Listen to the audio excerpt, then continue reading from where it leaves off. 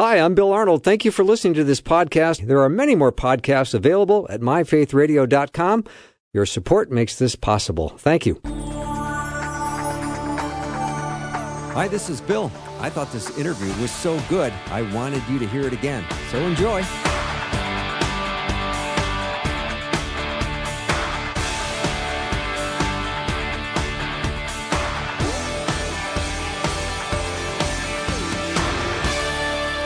And a warm welcome to the afternoon show. I'm Bill Arnold. You know, the economy has got a lot of people worried about their future. There's a lot of Americans say that their financial plans have changed. Some thought retirement was ahead of them. Others are going back to work.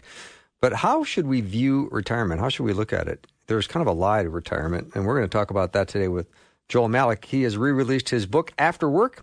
He co-authored it with Alex Lippert, and they've written a book called After Work, an honest discussion about the retirement lie and how to live a future worthy of dreams. Joel, welcome back to the show.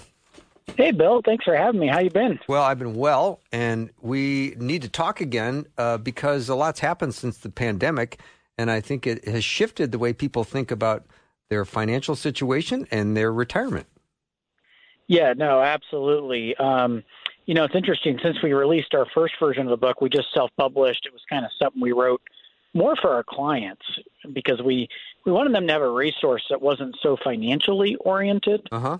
And it looked at the non-financial factors to retirement because we found that, you know, people, they just didn't plan for that side of it because they assumed it would be easy and good. And not that it's not good, it can absolutely be, but there's some real intentionality that's required, I think. So our little book was picked up by Tyndale and has since been republished, and we got some exciting things, I think, to share with you. Mm-hmm. So maybe the pandemic, maybe it made people's situations worse. Maybe people's anxiety about their resources and their finances are higher as a result of that. What have your clients been saying to you? What have you heard? What's word on the street? Well, I think we're getting a real shift to, you know, maybe our book was a little bit ahead of the narrative changing, but I think we're stepping into this now, which is, look, what is retirement actually? That's a really good question. And I'll tell you one thing that's kind of interesting, Bill. Retirement didn't exist until about 1885. There were a number of factors going on, and then as we rounded the century mark and we came into the early 20th century, we entered the Great Depression, a very trying time for our country, and this is where it really took hold. But it's interesting, you know, like if we read Scripture, we want to understand the context in which it was written so that we can really understand what it's communicating to us. Well, the retirement setting is kind of similar in that we were essentially being forced to retire by the government, Social Security Act, and a few other things, because older people wouldn't leave their jobs, and the government wanted younger people to have the jobs. So they created these incentives to essentially try to make older people go away.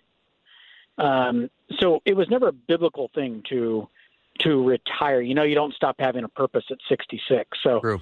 You know, when we kind of understand the reason it came about, that doesn't sound so dreamy, does it? No. You know, so I just find it interesting that that's how it started, and we've kind of turned it into this stream. But what we're learning is people are starting to realize, like, hey, wait, I don't actually enjoy doing nothing all that much. I'm sorry that this is what society has tried to sell us, but I'm not buying it. I do want a different season. I might not be able to run a radio show or a podcast like you do, Bill, from I don't know how many hours it takes you to do this. You're not going to be able to do that when you're 80, probably. So you do need a change of speed, so to speak, but you're still going to need something to wake up to on Monday morning. And that's what we're talking about in the book After Work, is how to find this balance between purpose and calling and retirement. Nice. Joel Malick is my guest, and his book is called After Work, an honest discussion about the retirement lie and how to live a future worthy of dreams. Joel, maybe we can talk about the retirement lie. What is that? Yeah, so the retirement lie is that a self-focused, slightly withdrawn retirement, sort of the stepping out of your contribution to things, like your best days are behind you, that season is going to be enjoyable and fulfilling. What we've learned is that if the season becomes all about you and not about other people, that it is going to end up being a letdown. Mm-hmm. But we're sold this idea of what could possibly go wrong with double the free time and no real structure. And what we've learned is a lot, actually. Mm-hmm. Now, I get it. A lot of people have worked for 30 years, 40 years. They've poured themselves into whatever they define as work, whether it was raising the kids or going to an actual place of work for all this time. What people mostly need, Bill, is a break. They need a good 6 months, and we call this the retirement sugar rush season. We kind of liken it to a honeymoon is to a marriage. It's like the honeymoon's a fun season, but it's not how you live the rest of your life. Yeah. We call that a sugar rush, huh? The sugar rush phase of retirement. Yeah, and the funny thing about that is when you step into the sugar rush, everything is what you dreamed it could be because, hey, you do need a break, and now you don't have to set the alarm. You can go do all these fun things, but then the winter rolls around, it gets dark earlier, stays dark later, can't go outside as much, and you really run into this real problematic season. Mm-hmm. Joel, there's a difference, I know, you talk about this in the book, between happiness and meaningfulness. Don't the two go hand in hand? Not really. I think we see them as almost opposites in a way. Happiness is kind of this thing that we continually try to chase. It's very elusive. And we try to obtain happiness by either gaining things like a vacation home, an RV, or doing things, a trip around the world, a long cruise. All of these things can be good, but they should not be the main course on the dish. I call them the garnish, but we try to make them the main course. Mm-hmm. When we make them the main course, there's no sustenance in the meal, if you catch my illustration. So what I tell people, meaningfulness needs to be the main course. And the way we gain meaningfulness, Bill, is almost always in doing something for someone else. Yes. So Serving. It's different for everybody. Mm-hmm. I mean, I've got all kinds of stories I could share, but I will tell you this. The core nucleus of that is it doesn't involve you. It involves you breathing life into someone else. Yeah, it's so true. So staying busy in retirement may not be the best strategy. No, actually, I don't like busyness in retirement, and I'll tell you why. Some of the least purposeful people I know are the busiest, and it's a natural go-to because we want to fill up all this free time we have. We go from about 6 hours to 7 hours a day of free time to 16. And we don't know what to do with it, and we feel less useful. And so our go-to easy button is just get busy. And when we get busy, we don't have to think about the fact that we're not being purposeful. And it's sort of this weird mirage because we think we're doing the right things, but years later we feel like, what have I really accomplished? Mm-hmm. Yeah. Yeah, Joel, in your book, After Work, you encourage people to look at their lives and the choices they've made backwards. What would that do to your perspective? How would that help? Yeah, no, that's a good one. I came up with kind of a fun term that just sounds cool. It's called the deathbed decision matrix. All right. Sounds like something out of Hollywood. But the idea here is that when you're trying to plan, let's say you're 5 years from retirement, you're trying to think through, like, when this season comes up, who do I want to be? What do I want to do? What do I want to accomplish? And sure, you're going to blend in some of the really fun stuff. But I'm talking more about what ways am I going to make an impact? What's going to get me up on Tuesday, 8 months into retirement when it's blowing 50 and cold out?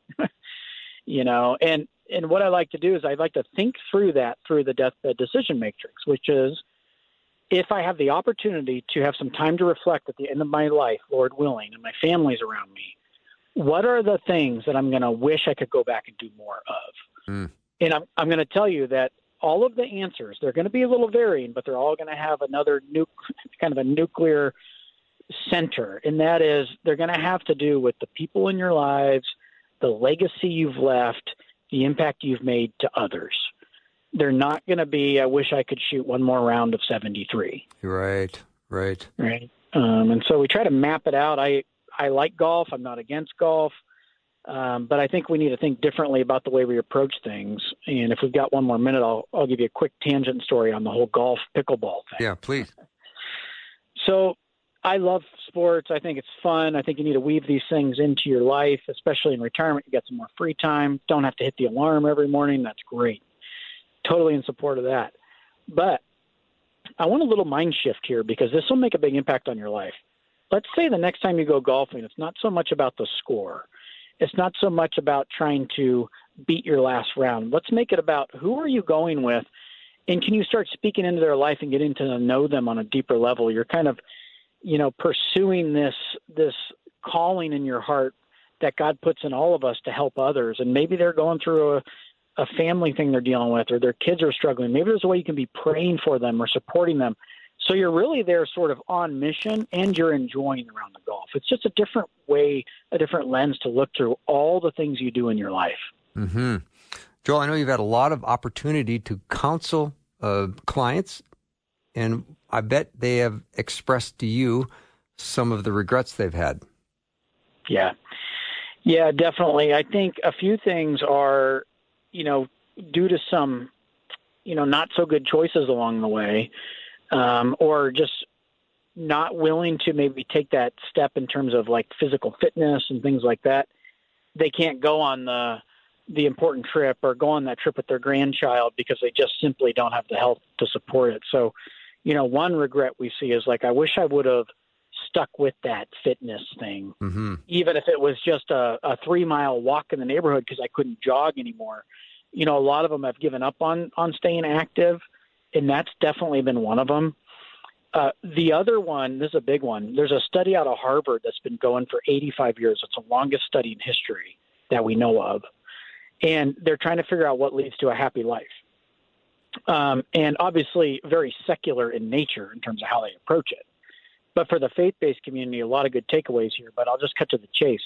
The number one thing that they attribute to providing happiness in life is the quality of relationships. And the way to define this is who could you call in the middle of the night if you were sick or scared and they would come help you? And the reason this is important is a lot of people when they retire, they don't intend to lose relationships, but they step out of all that structure that they stepped into every day when they went to work or taking their kids around to different things, and they no longer have that anymore. So all that structure fades away. And they tend to let these relationships wane. And believe it or not, Bill, a study Cigna did says that loneliness is worse than smoking 15 cigarettes a day. Wow. Boy. It's very damaging for your health. So we encourage people, don't let the relationships go. Look at it as social fitness. Mm-hmm. Like, get it on the calendar every week. You got to get with people. You got to build relationships even when you don't want to, because it's that important. Huh. So interesting. Joel Malick is my guest. His book is called After Work, an honest discussion about the retirement lie and how to live a future worthy of dreams. We'll take a little break and come back. If you have a question for Joel, and you might have a question, you can text it over 877-933-2484. We'll be right back.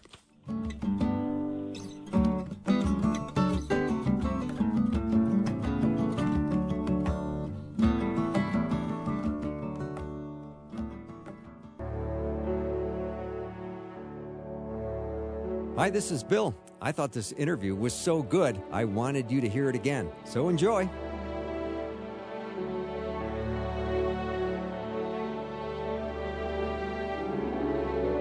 I'm back with Joel Malick. He's written a book called After Work, an honest discussion about the retirement lie and how to live a future worthy of dreams. Joel, in your book, you do talk about 10 vital keys to consider for retirement. Can you give me a few of those? Yeah, definitely. I think what we're trying to do in the book is help set people up in the right posture and momentum to really pursue whatever calling they have. We know everyone's got a little different calling, so we're not trying to have a step-by-step guide necessarily to purpose, but just to get the soil kind of tilled right so that it can take root. And I'll give you a couple examples. I mean, one of them is journaling. Gets a lot of comments for the better or for worse. And an example as to why that's important in retirement is we've learned that, and by the way, before I give that answer, I just want to say that it's really hard to flip all these switches right when you retire. So these disciplines are really ideal for someone before retirement. So they have some time to work them through and learn what works for them so that they've got a smooth transition into retirement. So it's not like, hey, pick up all these things overnight. It doesn't quite work like that. But specifically with journaling, the reason I think it's so critical, and we talk about in the book how to journal in a sustainable way, what to put in an entry that you're going to like. And the reason I know is I've been journaling for 15 years, so I've learned from reading back what I've found the most useful in the future. So I've given you 15 years of tips in that chapter. But what I know about retirees, Bill, is that they're going to feel more useless in retirement than they ever have in their life. They might not think they're going to. And that's what's tricky about this season is once you get into it, you just feel like, am I making an impact anymore? Am I making a difference? And we're hardwired for that. And so what journaling helps with is seemingly an entire year will go by and you feel like you're not accomplishing that much. But if you can take some time to go back and read your journal at the end of the year or at a few points throughout the year, you are always going to be blown away at how much more you accomplished than you actually remember accomplishing. And it's going to give you a real sense of like, I'm making progress, I'm making an impact, I forgot about this or that. That's a great reminder. It gives me some breathes new life into me. And it also helps you process some things because one problem with the retirement season is we do face a lot of loss, whether it's friends or family or loved ones. It's just a fact, loss of health. And that journaling is a safe place for you to go and get some of those emotions out on paper without you, letting those emotions wreak havoc on other people in your life. And so we just find a real benefit with journaling as a great example. And then one other one, if you've got a minute, I'll tell you about it. Please. This was a little more elusive. We call it awe, like AWE, like you're in awe of something. Okay. And this is neat because, I'll just kind of give you a quick illustration. I don't know about you, but I've always been kind of enamored with flying. It's just kind of odd to me that these, 30-ton things can fly us across the country in a few hours. And every time I'm in like LaGuardia, New York, or, these big cities that are beautiful, it always surprises me how people on the window seats always have their window shades down, and it's a reminder to me that we have just lost touch with how unbelievable this world is. We're so used to it at this point. It's not awful to us anymore. So I like to make sure that throughout my day, this isn't something that sits on your calendar. This is something you take with you everywhere. It's this idea of during my normal commute, during my walk in the morning that I've walked 1,000 times, what can I take special notice of today? What can I set my phone down for a minute or put the Sudoku puzzle down for a minute and just take a step back and say, that's unbelievable, Lord, what you've created here. Thank you for everything that you've done. And this sense of awe, it's almost impossible to have fear and worry exist in the presence of awe. So if you take it around with you, we call it a practice or a discipline. It's really something that you have to make yourself do because it doesn't come naturally. Joel, you encourage people not to burn energy on things they can't control. Like what? Yeah, that's a good one. I just did an entire podcast episode on control. And what's interesting about this is I was listening to a psychologist speak at a convention I was at, and this guy was very prominent, had lots of clients. And he said, the one thing that I've learned over years and years of doing this is that my clients all had one thing in common, and it was the desire to control things that were completely outside of their control. And so we talk about in the book, we go through a list of some different things that you need to put down trying to control things or putting any energy into things that you have no control over whatsoever. Like, the example might be the stock market, the political environment. You go down the list of all the things we have going on, which honestly are crazy. Now, I'm not saying bury your head in the sand and don't pay any attention. I'm just saying don't let those things control you back. Don't let them be your narrative. And so like what we would say is there are things you can actually control. And we just go down that list in the book. I'll give you an example, is we can control our expectations. And we find that people don't control expectations very well. And what I mean by that is we have to realize that life is volatile, it's uncertain, it's ambiguous, and bad things are going to happen. You know, one of my favorite pastors that I enjoyed listening to who recently passed away was Tim Keller. And he always used to say, we all have one thing in common, and that's storms. We're either going into one, we're either in one, or we're just exiting one. Mm-hmm. And what the reason I think this is important is I believe that people generally think that their life is going to go loosely to plan. And when these unexpected things come along, it really throws them for a loop. Like, I can't believe this is happening. Well, if we do our best to control our expectations, we would think more like, okay, bad things are going to happen. There's going to be some challenges this year. Instead of being surprised by them and kind of knocked off kilter, I want to expect that they're going to happen. And when they do, I'm going to see them as an opportunity for God to refine me, to turn that charcoal into a diamond through pressure. I want to leverage this as a way to get better, not something to be avoided. Okay, so that's a good example of a way to try to let go of expectations. Mm-hmm. We just have a couple of minutes left, Joel. So I know you have a chapter in your book on faith. So talk about faith and the retired life. Yeah, well, gosh, that's a good one. In my opinion, in my humble opinion as a believer, it's really hard to have a true purpose and a real deep meaning apart from faith. So one reason we put that in the book, well, really twofold. One is faith is a habit. It's something that needs to be practiced daily. So if you are a believer, it needs to be part of every part of your day, devotionals and prayer. But the reason we really wanted faith in there, because most believers know what I just mentioned to you, they understand that. The reason we wanted it in there is we wanted to write the book very thoughtfully, that someone who was not a believer or who was on the precipice or questioning, they could be given the book by a believer and it would touch on the faith topic well enough that it would engage them further and not push them away. Nice. And so I will tell you that the very last page of the book has a QR code on it with a leader guide, conversation guide that can be done in a group. We've learned that the book does very well in a group setting because everybody's got a story to share, and people can grow a lot from learning from one another. Yeah.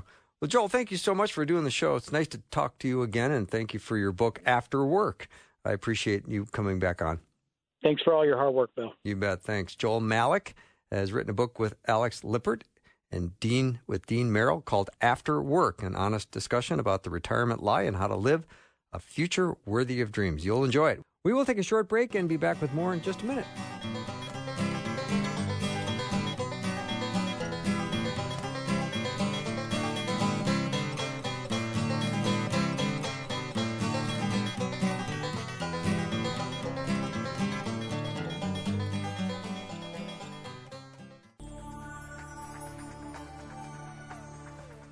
Hi, this is Bill. I thought this interview was so good, I wanted you to hear it again. So enjoy. Drive time. Let's get it started. Jump in your car. What's for dinner? It's the afternoon show with Bill Arnold. Oh, I bet you're like me. I bet you've made a mistake now and then in the past. Maybe it's been a while since you've made a mistake, but you know what? God uses mistakes to shape us, to turn us into something more resilient, and God uses those opportunities. And I think making mistakes is pretty important because I've made a lot in my life, and I've usually learned something pretty significant through all of them. And I'm here today to talk to Scott Hubbard. He's an editor at desiringgod.org, and he's written an article that you can find over at desiringgod.org called "Good Leaders Fail Well: How Mistakes Become a Staircase." Scott, welcome back. It's good to be with you, Bill. Yeah. So All right. You've made mistakes in life, right? Yeah, this was a very personal article. Okay, so we're both on common ground. Rosie's never made one, but No. but we're 2 out of 3 in this room is not bad. Yeah, that's right. Those are good odds. And it sounds like nothing has been too large scale or too shocking in your world, but enough mistakes, stumbles. Sometimes you say sometimes sinful, sometimes not. Yeah, that's right. That was the most surprising part about leadership for me. I anticipated on the front end, and when I say leadership, I mean all different kinds. For me, in particular, it's been in the realm of ministry of various sorts, leading a small group and then eventually being a lay pastor. But one of the surprising things I expected, this will bring hard decisions. This will bring relational difficulties, just conflict resolution, that kind of stuff. I didn't expect how much failure it would bring. Wow. Or how much failure I would have to wade through. And like you said, the main things that I have in mind when I say failure aren't the large scale stuff that would get you, removed from a ministry position or something like that. Those happen. But the thing I have in mind are the more small scale stuff, like little things that sting and just you really wish you had done that or said that differently. Yeah. Stuff that makes you look backward and just feel a little embarrassed. Well, can you give me some examples? Yeah, I include a list here of the kind of things I have in mind that are very common in my own life. So whether it's public speaking stuff, you give a sermon and it just comes out flat and doesn't seem to do much of anything. That's tough, by the way. That's painful. That's hard. Yeah. Or leading a Bible study that just kind of seems to go nowhere. Or saying things publicly that you regret. Telling a joke that you realize afterward, oh, that was unwise, or rendering a judgment too quickly, or something like that. Mm-hmm. Trying something new, a new initiative in ministry, or in your family maybe that just falls on its face. Having the experience of someone younger, maybe you were discipling them, and they end up finding more help elsewhere. Mm-hmm. All those kinds of things. Yeah, old pastor of mine said, "If everything you do works, you're not being creative enough." Amen to that. Yeah, that's true? right. Yeah, so you do need to make mistakes. You totally do. And in fact, one of the pieces, a friend of mine, as I was thinking about these things, he just said that, there are some people who need to be making a lot more mistakes because the lack of mistakes in their life shows they're actually not trying very many things. They're playing too safe. Yeah, exactly. Yeah. So let's talk about some of the leaders, though, who have failed in significant ways, and that certainly hurts the body. Yes, it does. And that's the kind of failure that's of a different scale. It can certainly still fall into the categories that we're going to talk about today, of something that just wonderfully and miraculously God still works together for the good of his people and for our good. But those are the kind of things we want to avoid at all costs and be so vigilant against. The church. The church needs leaders who know how to fail well. Yeah. The church does not need leaders who fail out of ministry because of some scandal or something like that. Well, Scott Hubbard is my guest. Scott, maybe just as we get this discussion going on leadership failures, maybe we can look into the Old Testament and pick out a couple favorites. Yeah, it's kind of all over if you consider it. But some of the people that I had in mind were Moses and David, and then in the New Testament, Peter is the one that would probably come to mind most readily, but really all the disciples.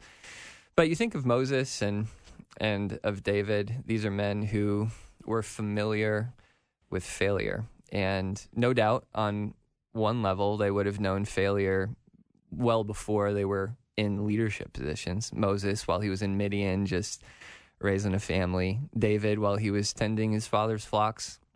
Because, you can't get away from failure in this world. But once those men became leaders, they knew failure in a different kind of way. It was now the kinds of mistakes they were making before in a private realm were now in public. And not only that, but, if you go from simply raising a family to leading a nation or being a shepherd to being a shepherd of a whole people, just all of a sudden your chances for failure are multiplied because you're trying stuff that you weren't trying before. The stakes are raised. Same thing with Peter and the disciples. They're brought into an unfamiliar world in some ways by leadership, and so mistakes are going to multiply. So let's talk about some of the paths. You say there's 2 common paths. Let's talk about those, Scott Hubbard. At least in my own experience, and as I think about just the human heart and what we see in Scripture, it seems like for leaders who fail, there are 2 common paths, not the only paths, but 2 common ones to respond in ways that are not how God would have us respond. The first of them is to wrap yourself around with a kind of cast iron cloak. So now you don't feel mistakes anymore. They just kind of ricochet off of you, and you refuse to let your failures really touch your skin and feel them and sit with them because it's just so uncomfortable. So you become this just kind of removed, distant kind of leader. And the person that comes to mind from Scripture in that regard is King Saul. And he just shows the danger of going down that path. He became impervious to feeling the failures at their full weight. And so he just gradually grew harder and harder until he was at a spot way different from where he was at the beginning of his kingship.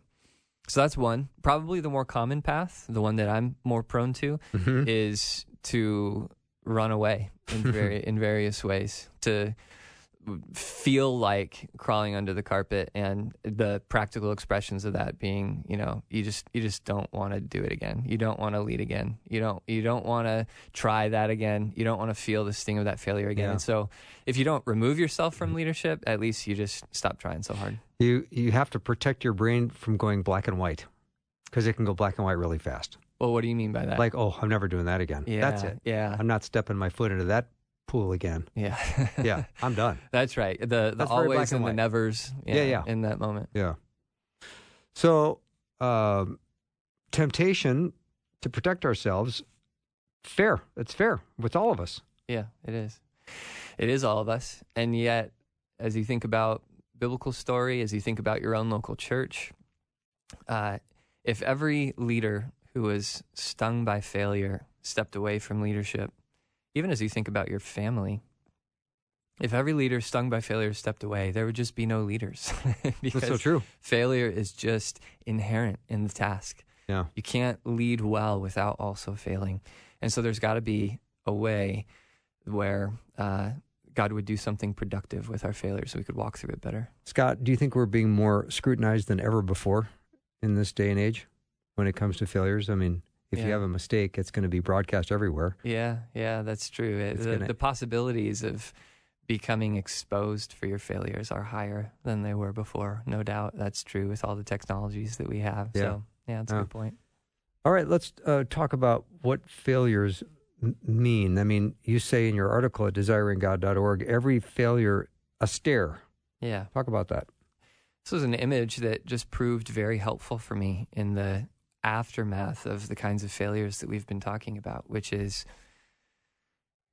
in the aftermath of failure, what can happen by grace is that the failure itself becomes a stair, and our failures become a staircase that the Lord himself makes, such that failures aren't merely this just kind of bad experience to grit your teeth and get through, but they can actually become part of what makes you as a leader. So I just talk in the article about how we need this category, not only for how leaders make mistakes, but for how mistakes can make leaders, how it can actually form you, be an integral part of the process for you becoming the leader that God made you to be.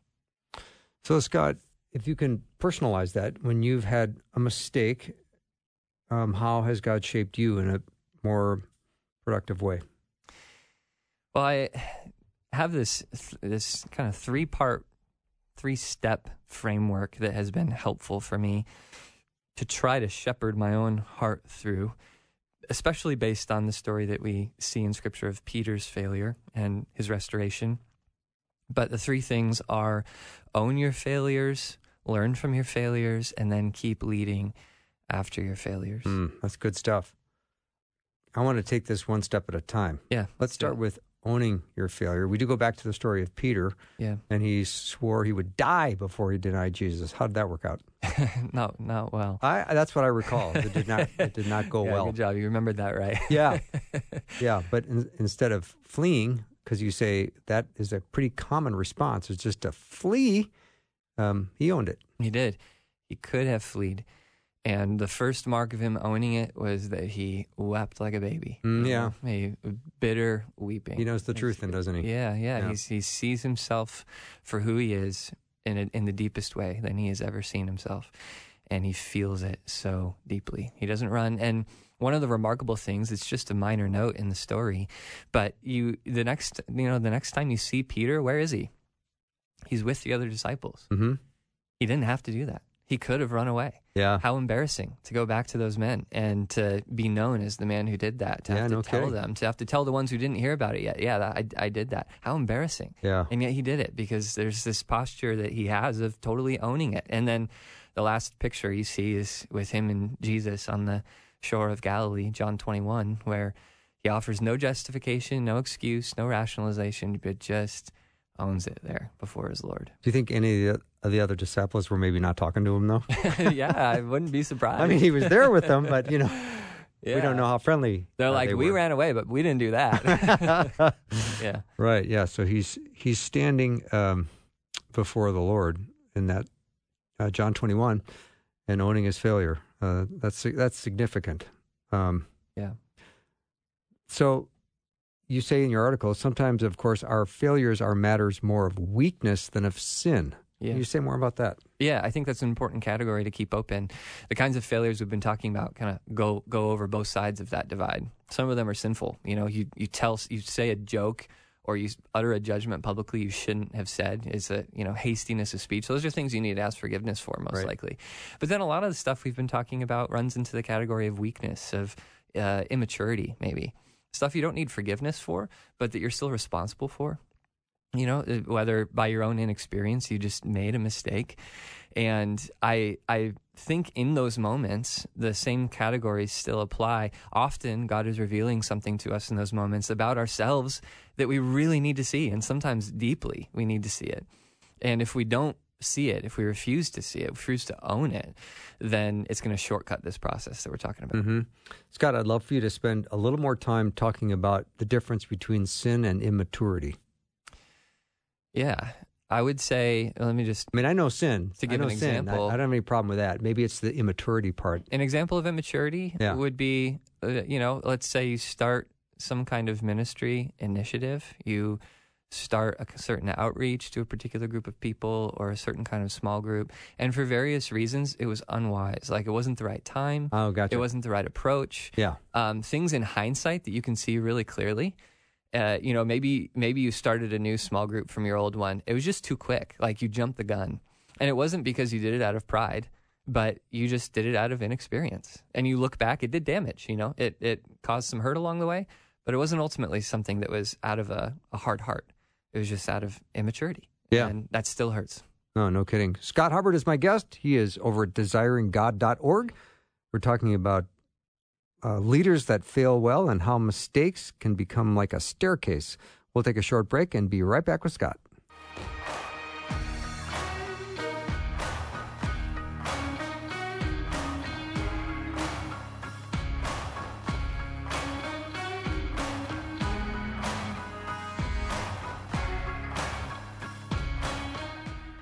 Hi, this is Bill. I thought this interview was so good, I wanted you to hear it again. So enjoy.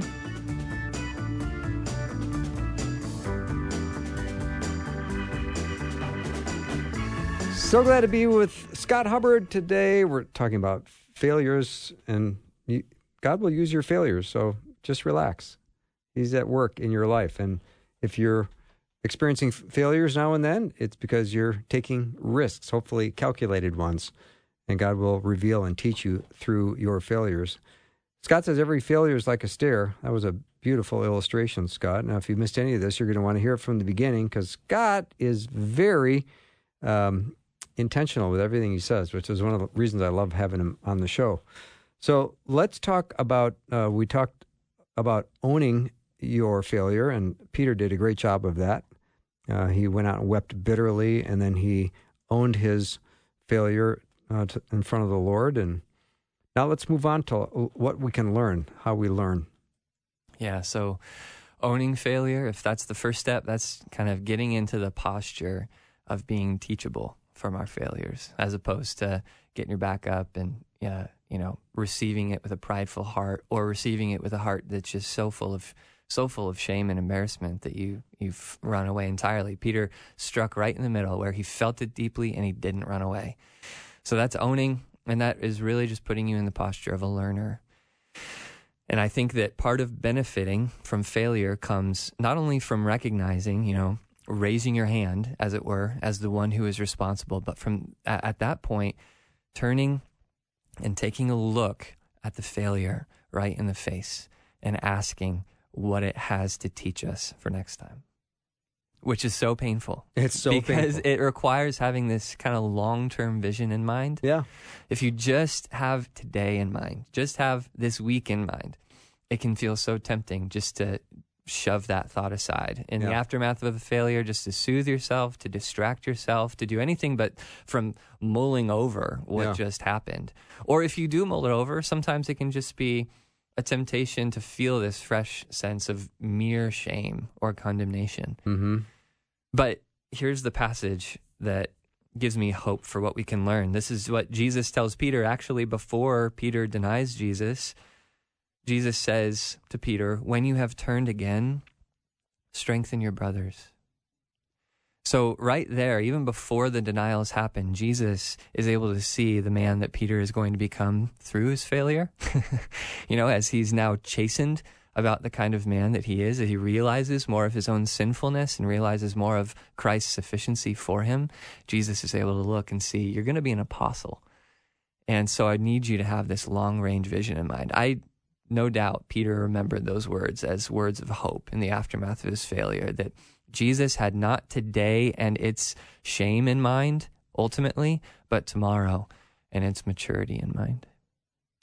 I love that when we play with the big picture in mind, it's a completely different experience, regardless of how painful it is the day you're examining your failure.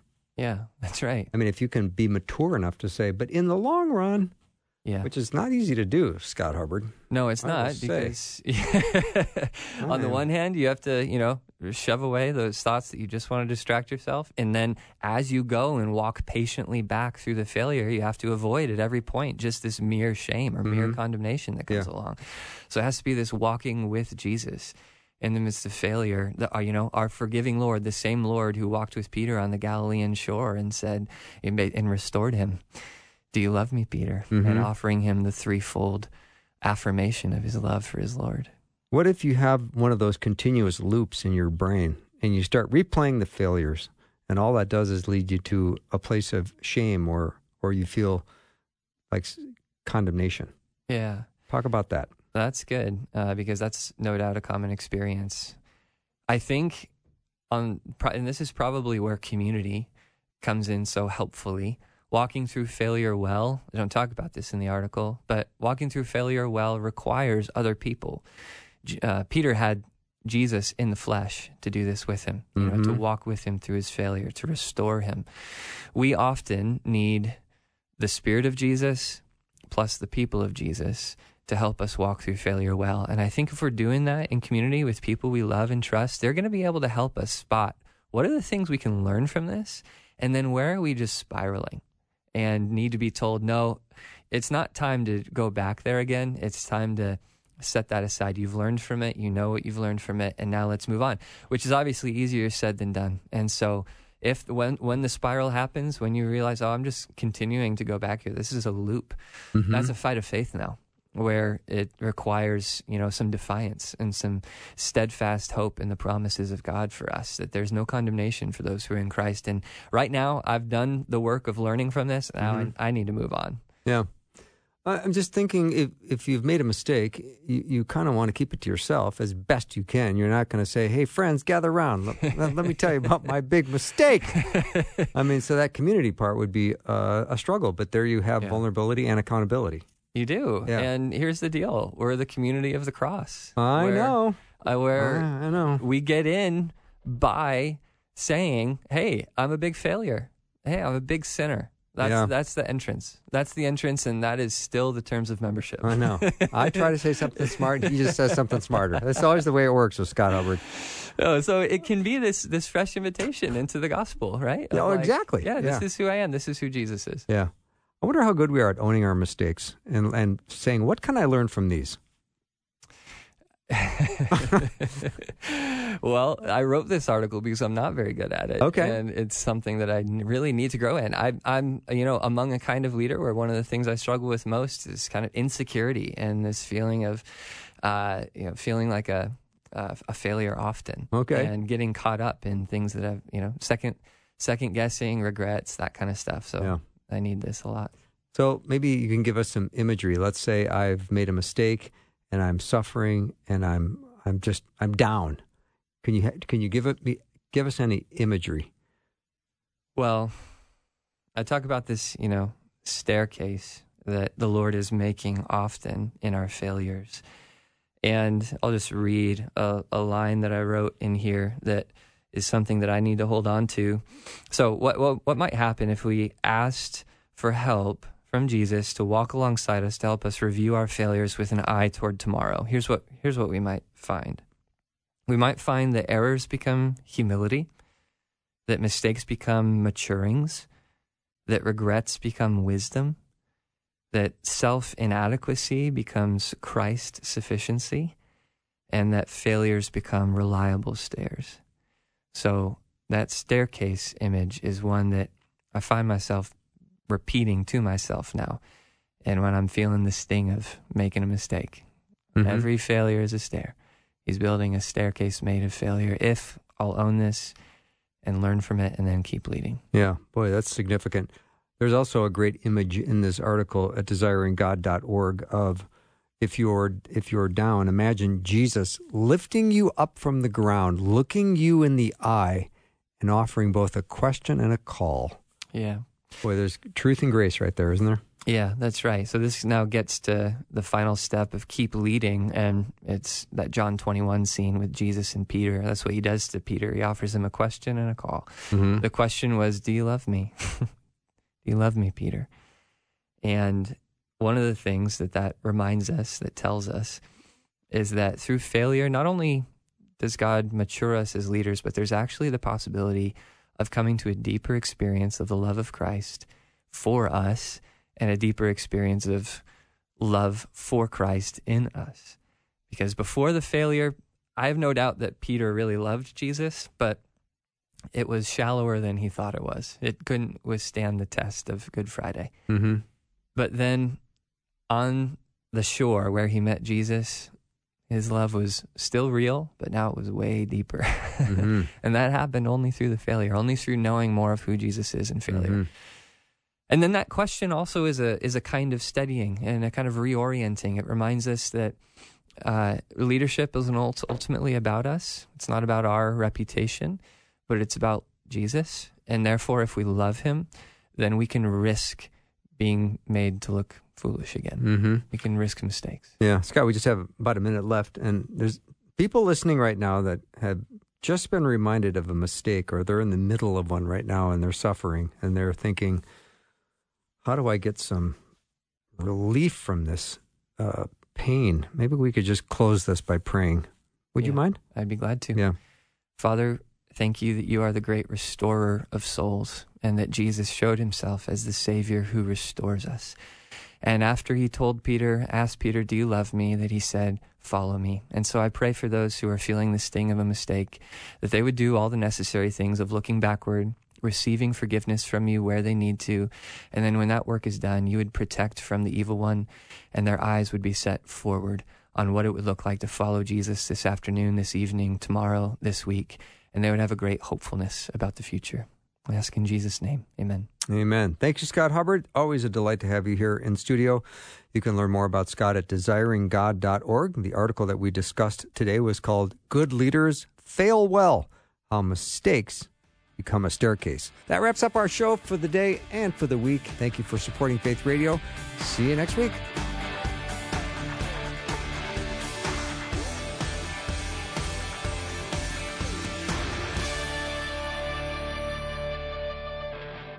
Thanks for listening. Programming like this is made available through your support. Information available at myfaithradio.com.